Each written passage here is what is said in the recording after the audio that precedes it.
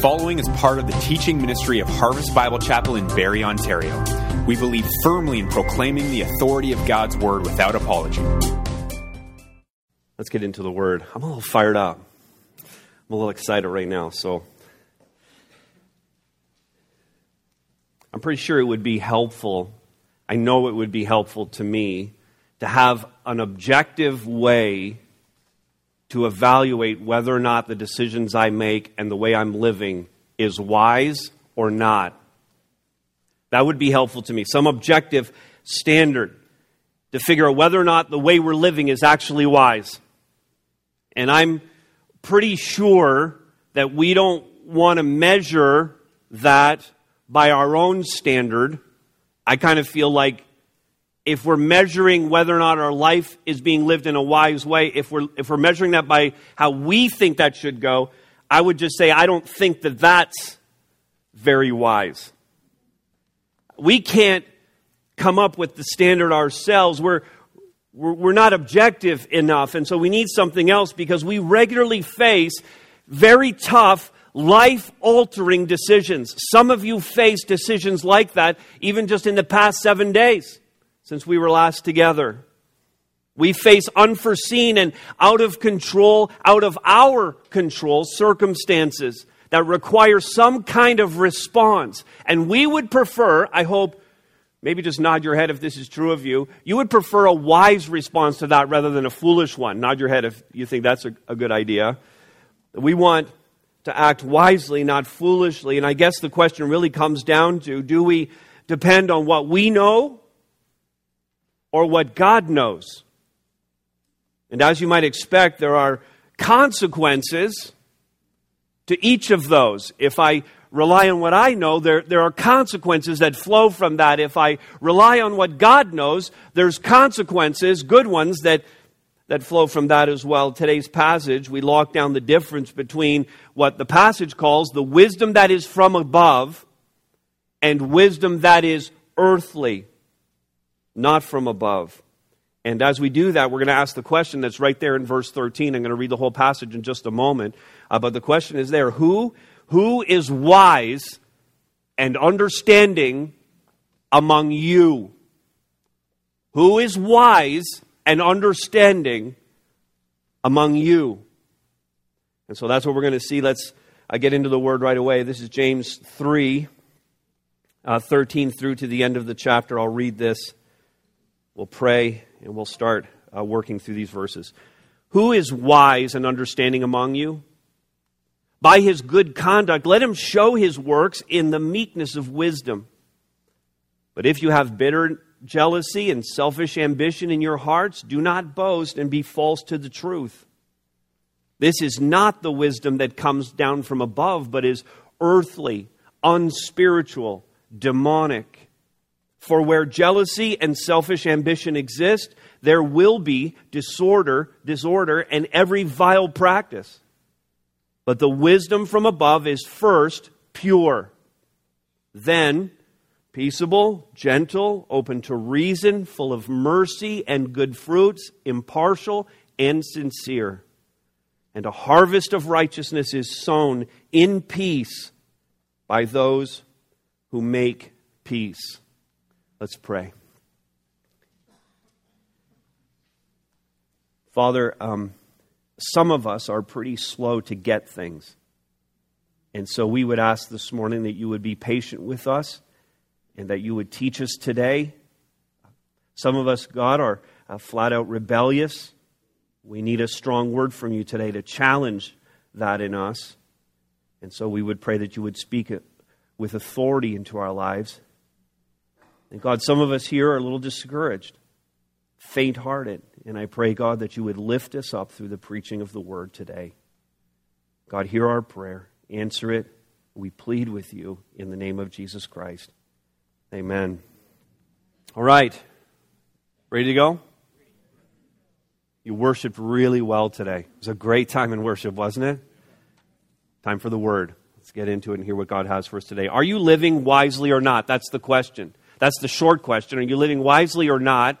Flowing out of this text. Now, we've got two bigger questions. I'm going to expand that out, but they're exactly the same thing. Here's the first one. Are you living a self-sufficient life that denies the truth? And we're going to build the rest of this question in a moment. That's what we're going to start with, a self-sufficient life that denies the truth. I was down at BJ's Records on Clapperton Street, just up from the 5 Points. How many people have ever been there? Great little store. If you really like vinyl and old music, that's the place to go and to get it. So I was down there, and I was there for another reason, but I just kind of feel like if you go into that store, you can't not buy something and bring it home. And so I saw an album that I had when I was younger, little Bob Dylan, Slow Train Coming. And those of you who know any of the history of Dylan know that he had a period of time in his life where he kind of did the Christian thing for a little while and recorded 3 albums, this one being the first, Slow Train Coming. How many people have this album right now? Really? Brandon, you seem entirely too young to have had this album. But he made this simple but profound statement in probably the most well-known song on the album. I've been listening to Dylan all week, and so now you're going to as well. Here we go.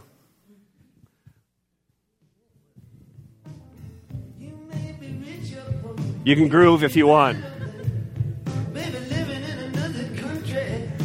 Under another name. Ready? To serve somebody. You're going to have to serve somebody. Listening now? It may be the devil, or it may be the Lord, but you're going to have to serve somebody. All right, that's pretty cool, right? All right. You're going to have to serve somebody. You're going to have to. And Dylan lays it out for us. There's only 2 choices that you can possibly make. You're going to serve the Lord, as he puts it. It may be the devil, or it may be the Lord. But you're going to have to serve somebody. And you say, well, I'm going to serve myself. Or I'm going to serve some other deity, some other God, or some other philosophy of life. I'm going to serve that. And you have to know there's only 2 categories. It's the Lord or it's the devil. And if you're serving yourself, if you're serving some other philosophy of life, if you have some other small g God that you're pursuing, you're serving the devil. There's only 2 choices. And to be reliant on what you think, your experiences, your knowledge, your common sense, or even what others might say to you is to be self-sufficient. Among the most asinine things I ever hear said. And you hear this often around kind of like teaching children or teaching youth or in the area of sports or pursuit of the arts. You just hear this all the time. Just believe in yourself. Just believe in yourself. Like, I believe in myself to the extent that I know I exist. I exist. Therefore, I believe in myself. Okay? But I believe, here's what I believe about myself. Dumbest thing people say. All right? Here's the thing I believe about myself. I believe that I am a sinner. That's what I believe about myself. I believe that in and of myself, there's nothing good coming out apart from Christ. I believe that I am depraved, oriented toward sin. I believe in the darkness of my own heart. That's it. The rest, I can't trust. Because what I know about myself is this. I know my frailty. I know my fallibility. And I know the fleeting nature of my own existence. And so how could I possibly, in light of that, trust my own judgments? And James calls out those who do, who boast, he says in verse 14, who boast and are false. This is a bit of an awkward phrase in the ESV. They're false to the truth. That's not actually the way we say anything. NASB says they lie against the truth, or the NIV says they deny the truth. Either way, you're deceived. This is where we all start out, right here, denying the truth. A self-sufficient life that denies the truth, following, here's where we go next, following the corrupted ways of this world. Once I have my beliefs set down, then that's going to determine the path that I actually follow. And so verse 15, notice he says, this is not the wisdom that comes down from above. It's not that wisdom. Then he describes it with 3 words. You see them there in verse 15. He says it is this is earthly wisdom. Not in the sense that it's like common sense, it's stuff we learn, it's just very, kind of earthy in that sense. But really, when James is using this, and anytime you would see this in the Scriptures, what it's really referring to is the inferiority of it. It's limited in scope. It's earthly.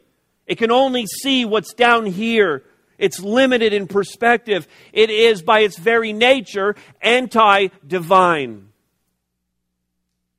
Secondly, he says that it's unspiritual or sensual, but not really in the sexual sense of that, but more in the sense that it's natural. It's natural, merely human, not spiritual or supernatural in any way. That's what I love about gathering here together as the church. We can do a lot of this in our own strength, but we pray so earnestly that God would do something here that transcends our own abilities, so that when we walk away from this place, the one getting the glory and the credit for all of this is the Lord God Himself. That it's not our talents, it's not our energy, it's not the time that we put in, but God gets the glory because He did something supernatural. Now, the wisdom that is not from above, we get to take the credit. There's no supernatural element to it at all. Then he says this, earthly, unspiritual. Verse 15 continues, demonic. Or, you can write this down, demon-inspired. Demon-inspired. I got to admit a little bit of discomfort at this point with actually preaching this kind of stuff, because I think we all resist a little bit the hard lines. We resist more than a little bit the fact that it's either or, that there's no kind of gray area, no middle ground here at all, that it's demonic. James chooses this word under the inspiration of the Holy Spirit. We like tolerance, acceptance, we like grace, and we like grace more often to the exclusion of having any truth attached to it.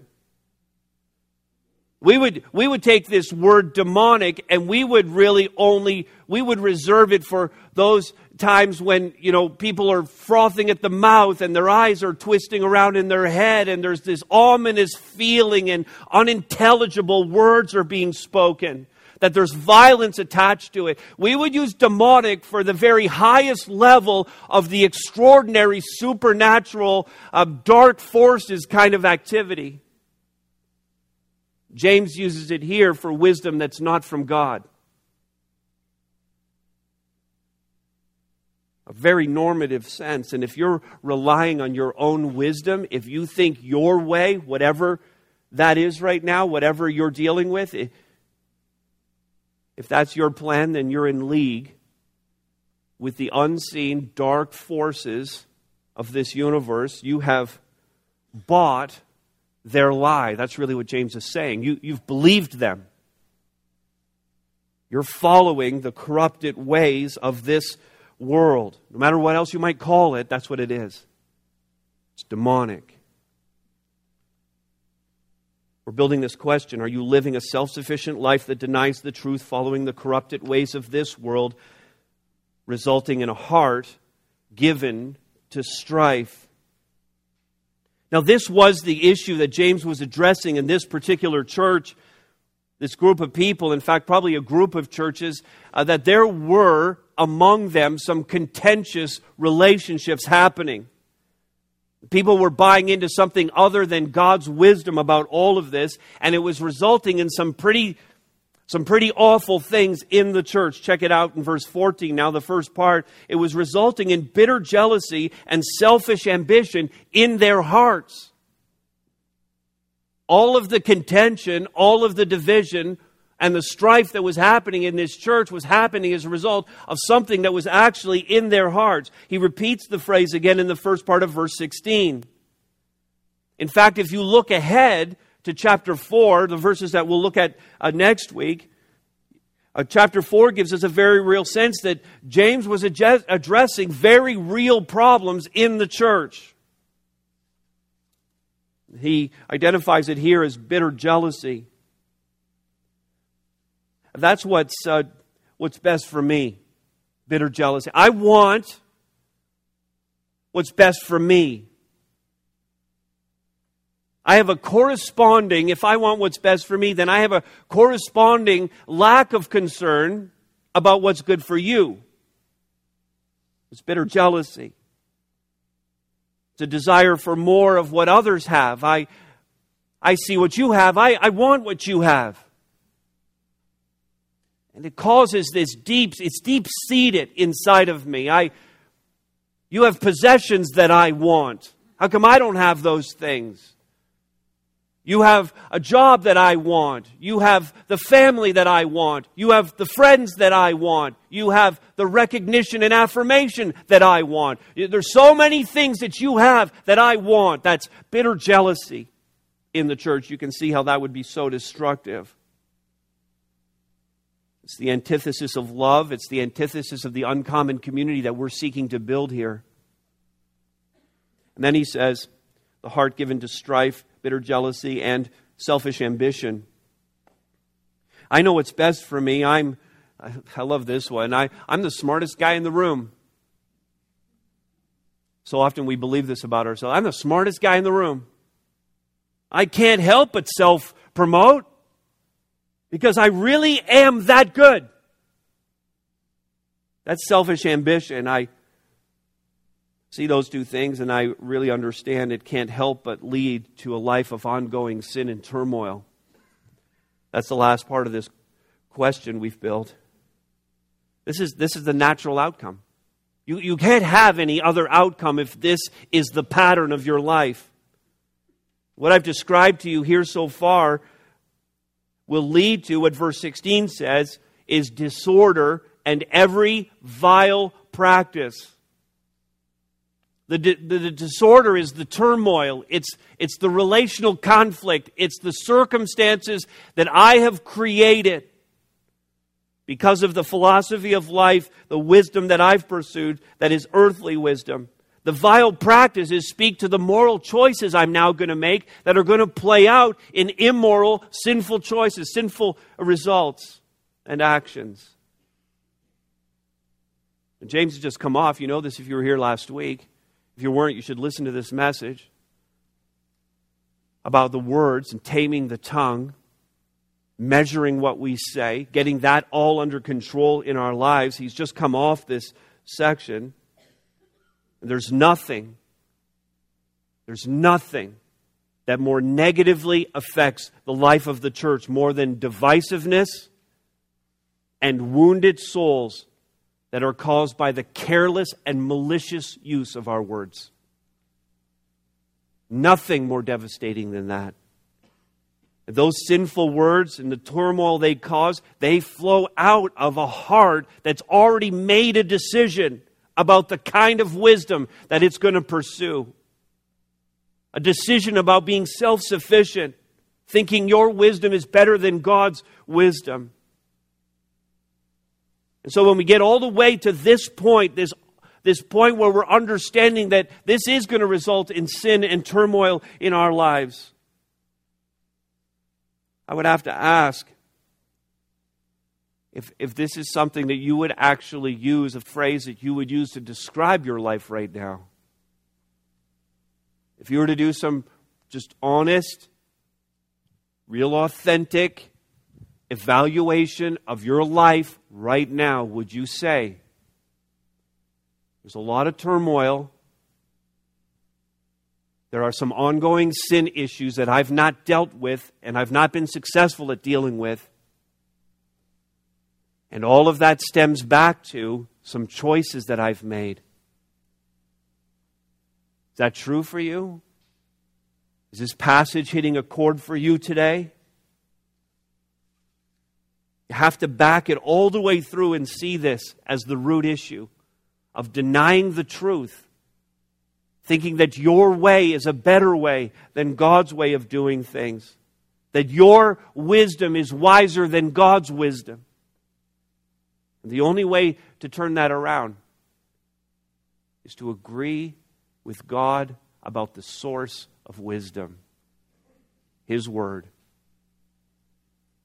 The wisdom of God, and this is what we're going to see a little bit later on in the text, because with all the turmoil and ongoing sin issues, what you lack then is peace. And the wisdom of God leads to the peace of God. Disorder and moral ambiguity result from doing things your own way. So there it is. That's the first question. Are you living a self-sufficient life that denies the truth, following the corrupted ways of this world, resulting in a heart given to strife and a life of ongoing sin and turmoil? Yes or no? Here's a second question. Instead of that, are you living a Christ-centered life that humbly pursues the truth? Now, back in verse 13, he talked about, you'll see it there, the latter part, he talked about the meekness of wisdom. He connects wisdom and meekness together, and he's saying that in contrast to the turmoil that we saw earlier, wisdom is something quite different. Meekness is not a word that we use a lot. One of the most common definitions for it is strength under control. It certainly does not mean weakness. It doesn't mean we get rolled over. It's strength under control. But when we see that, the meekness of wisdom, really what's flowing out of wisdom then, here are some great words to jot down. You're taking notes. Wisdom is gentle. Wisdom is tender. It's kind. It's controlled. It's measured. And the Christ follower who is pursuing this wisdom that is from above is growing in that. Not that you have it all right now. None of us are going to have it all, but we're growing in it. Will exhibit in their character then the same characteristics of the meekness of wisdom that we should be seeing in increasing measure in our lives. Gentleness and tenderness and kindness toward one another and self-control in our words and actions. It's like wisdom then, the wisdom that is from above becomes embodied in us as we continue to walk with Christ and pursue the truths of His Word. And all of this reflects true humility in the believer. That we know our place. We don't think so much of ourselves because we've really embraced God's way. We've embraced God's wisdom. It takes humility to be able to embrace that. And then here's what happens, because again, the context is about these contentions in our relationships. And here's what happens. When you get your eyes on Jesus Christ, then you're going to be able to bring into focus all the people around you in a godly way. You're going to see them the way that God wants you to see them. All the people around you come into godly focus. Those relationships begin to make sense in the way they ought to make sense to those of us who pursue Christ. Now, by the way, having said all of that, and James is writing to the church, he's writing to people who are professing believers in Christ. And as I talk about having this relationship with Christ, it may be that you don't have that yet. And maybe all the turmoil in your life and the lack of peace is there because you have not yet surrendered your life in faith to Jesus Christ. Get that done today. And so to the issue of relational harmony or lack of it, this is what James is addressing here. I love what Steve Canfield has said about this. Check this out. Harmony is not the absence of differences, but rather the absence of self-interest. Okay, that's the humility that flows out of our life because we're embracing a truth that God has delivered to us. It's not the absence of differences, but the absence of self-interest. The problems that we face, the conflicts that we have, what Canfield calls the differences between us, relationally, in our marriages, our families, in our friendships, in the church, in the workplace, in your neighborhood, wherever it happens to be, those differences, they're always going to exist. It's so telling to me that in Jesus' final prayer, before he goes to the cross, he prays for what? John 17. I pray that they would be one. Now listen, you pray things because you know they're going to be a problem. You pray things because it's a need that you have. Jesus, who is God and is omniscient and knows everything about us, better than we even know these things, Jesus prays that we would be one, knowing that we will have an internal mechanism that causes us to have conflict and be divided for one another. So how about this? We do everything we can possibly do by the power of God's Holy Spirit to fulfill the prayer of Jesus Christ. Amen? We want to fulfill that. I want us to be one. I want division to be put aside. I'm not addressing any particular issues, by the way. I am not. You allow the Lord to speak to you. And so we have these. They're always going to exist. Really, the deal is, are we going to handle the conflicts that happen in all of these different areas? Are we going to handle those in a godly way? And it's going to depend on whether or not we pursue God's wisdom or our own wisdom, whether we pursue Him and set aside our own self-interest in all of this.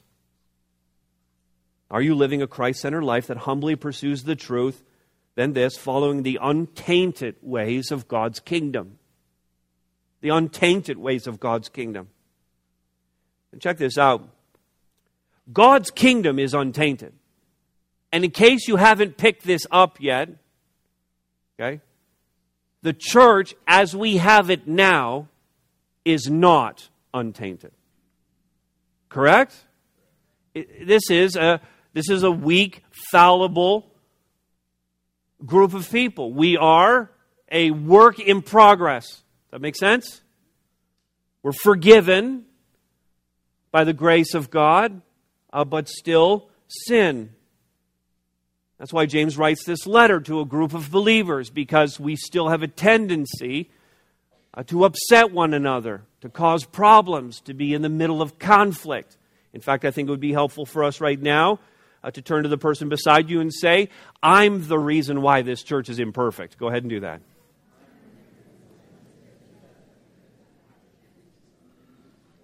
That's right. And by that, I meant that you weren't to say that Todd's the reason this church is imperfect. But I can see the confusion, because that also is true. Now notice, the church, not perfect, but God's kingdom. The kingdom that we represent, the kingdom that we are increasingly seeking to reflect, that kingdom is untainted. In verse 17, then, we get a description of this wisdom that we're really pursuing. And he starts by calling this the wisdom that is from above. We're starting this, and he intentionally says it is first pure. Not first in the sense that, I got 8 things I want to say to you, and this is the one I happen to put first. Let me start here.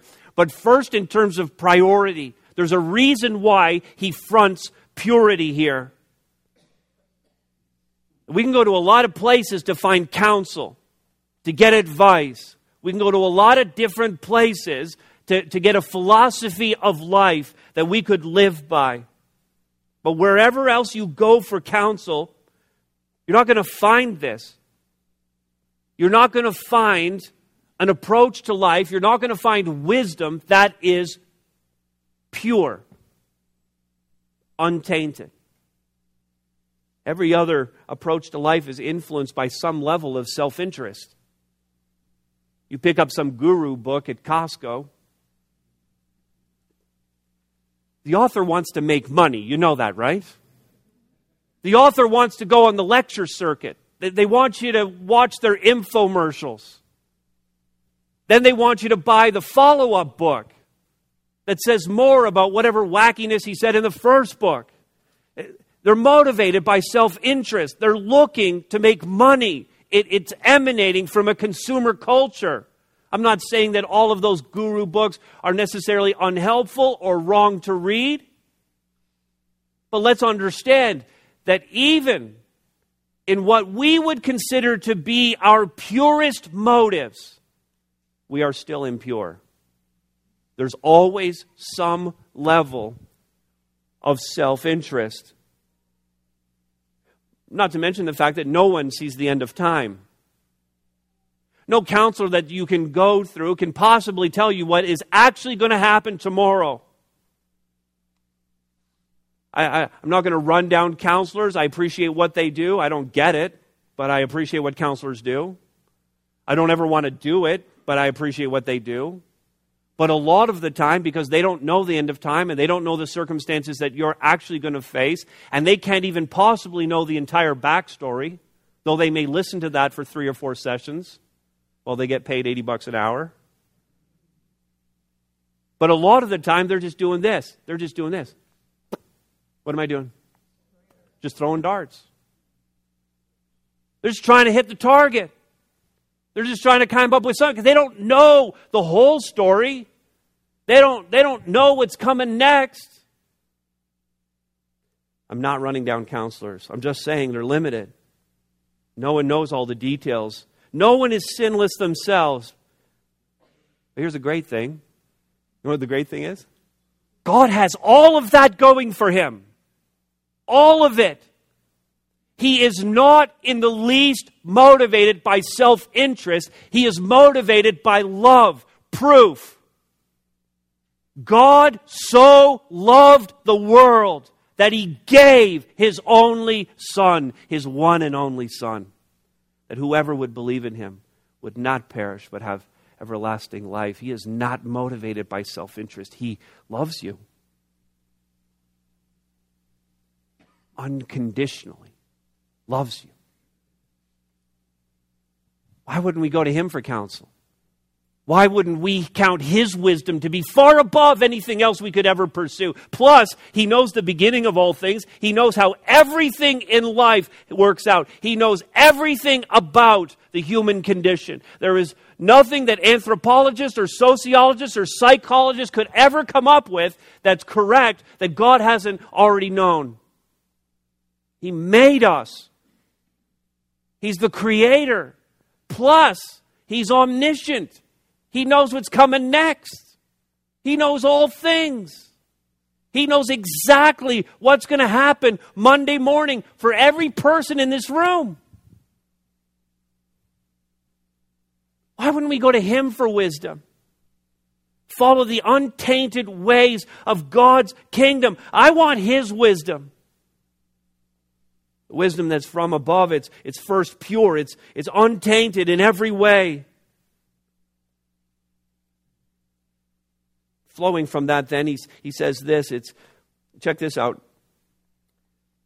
Peaceable. I just thought it would be helpful to look at these versus the opposites. This is what we want to pursue. The untainted ways of God's kingdom, His wisdom is first pure, then peaceable, rather than contentious. It's gentle rather than harsh. It's open to reason versus difficult and unbending. I'm going to put a little star beside that one for myself. Hang on a second, Hillary. That's one of mine. I preach to myself too. Are you starting some of these for you? Full of mercy versus ambivalence or meanness. Good fruits versus ongoing bad results. Impartial versus bias and unfairness. We can't help but be biased. Sincere versus hypocritical. If we want that kind of wisdom and a life characterized by these kinds of things, and it's only found in the untainted ways of God's kingdom. Amen? That's it. That's where we find it. And it always results then in a heart compelled to serve. If you didn't get all that list down, you know that'll be online. Resulting in a heart compelled to serve. So regarding the wise person, James then says, again back to verse 13, by his good conduct, let him show his works. And this faith works theme is really the common theme that runs through all of the book of James. If you're given to wisdom and the pursuit of Jesus Christ, then you will show by your outward actions that you are the person you profess to be. The actions flow out of the statement of faith. Your heart will be aligned with God's heart. The 4 ways that that's going to show up in your life. Check this out, a heart compelled to serve.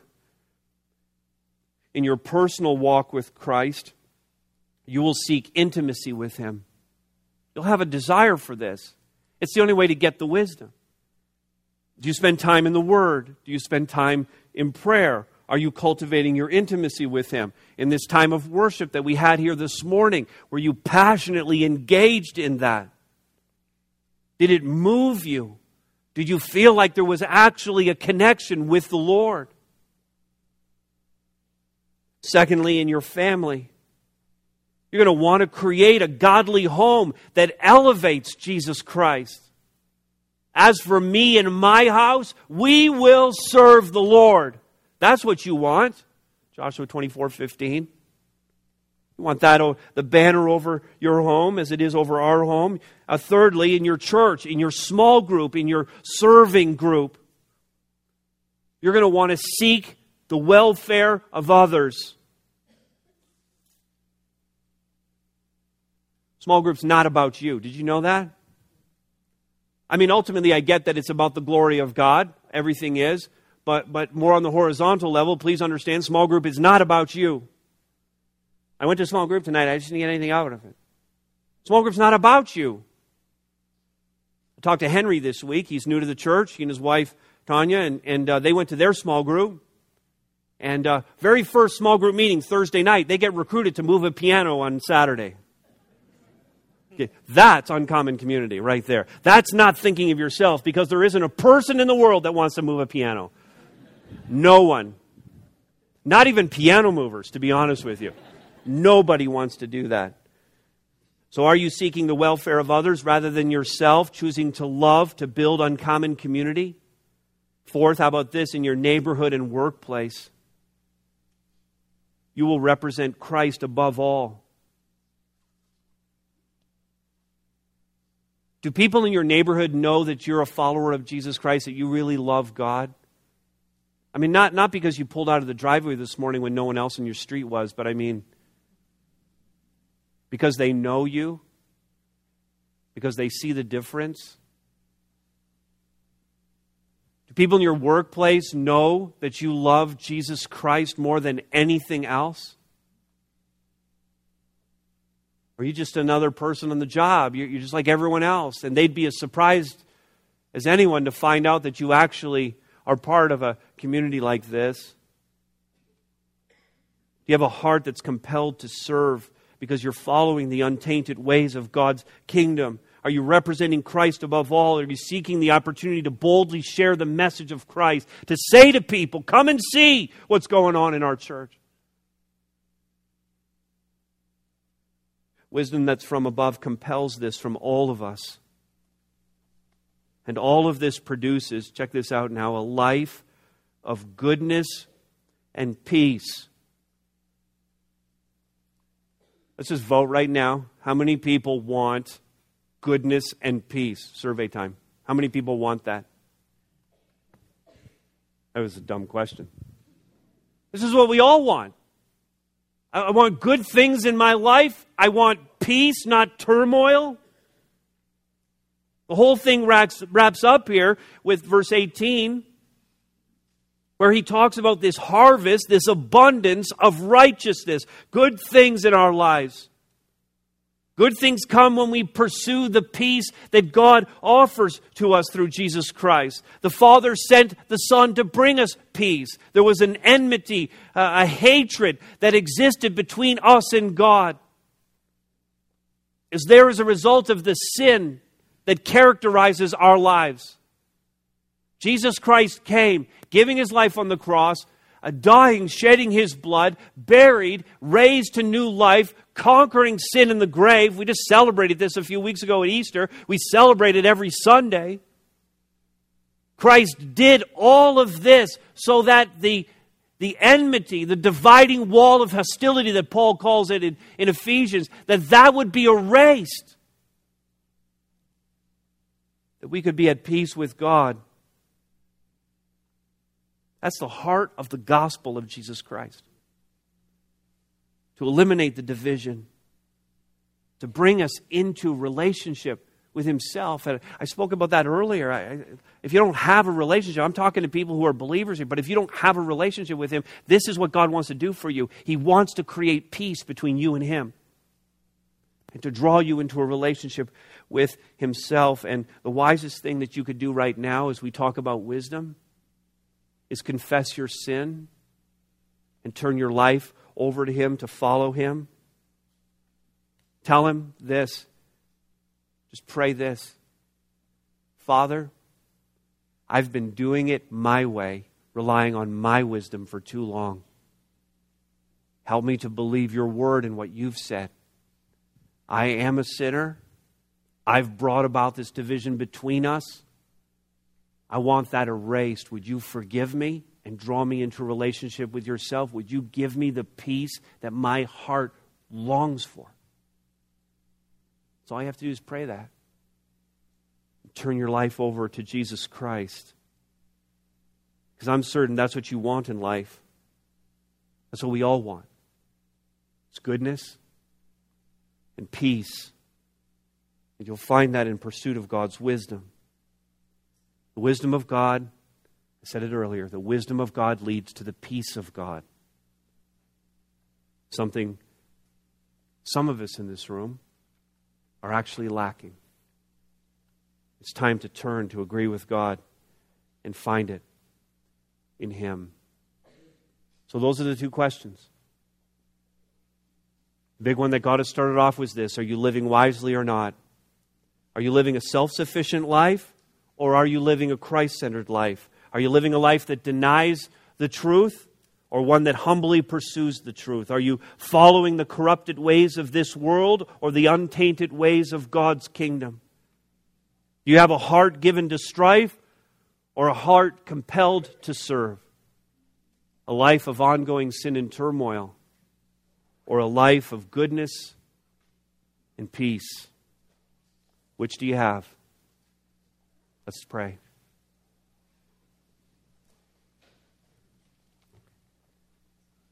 Our God and Father, thank you. We love your word. We love the clarity of it. We love the simplicity of it. God, we even love the urgency of it. And I thank you, Father, that we could be here today and hear these great words from you. And I have no doubt that there are some in the room who would even say that this past week I was relying on my own wisdom. I was doing things in my own strength. I wasn't doing it God's way. And God, I pray that you would press that into every one of our hearts right now, that wherever there were those rebellions and that intentionality to not do things your way, God, I pray that we would turn from that, repent from that, even in this very moment. God, that we would restore our relationship with you and find the peace that only you can provide. I pray for those, God, who are going through difficult circumstances right now. And God, I know that not every circumstance is the result of sinful choices. But where the circumstances are the result of that, God, I pray that you would relieve the turmoil and bring those individuals, those families to a place of peace before you. Father, hear this prayer that we pray now. In Jesus' name, amen. Thanks so much for listening. We pray that today's message was encouraging and challenging. For more info about Harvest Bible Chapel, check us out online at harvestberry.ca. Thanks again, and remember, you are loved.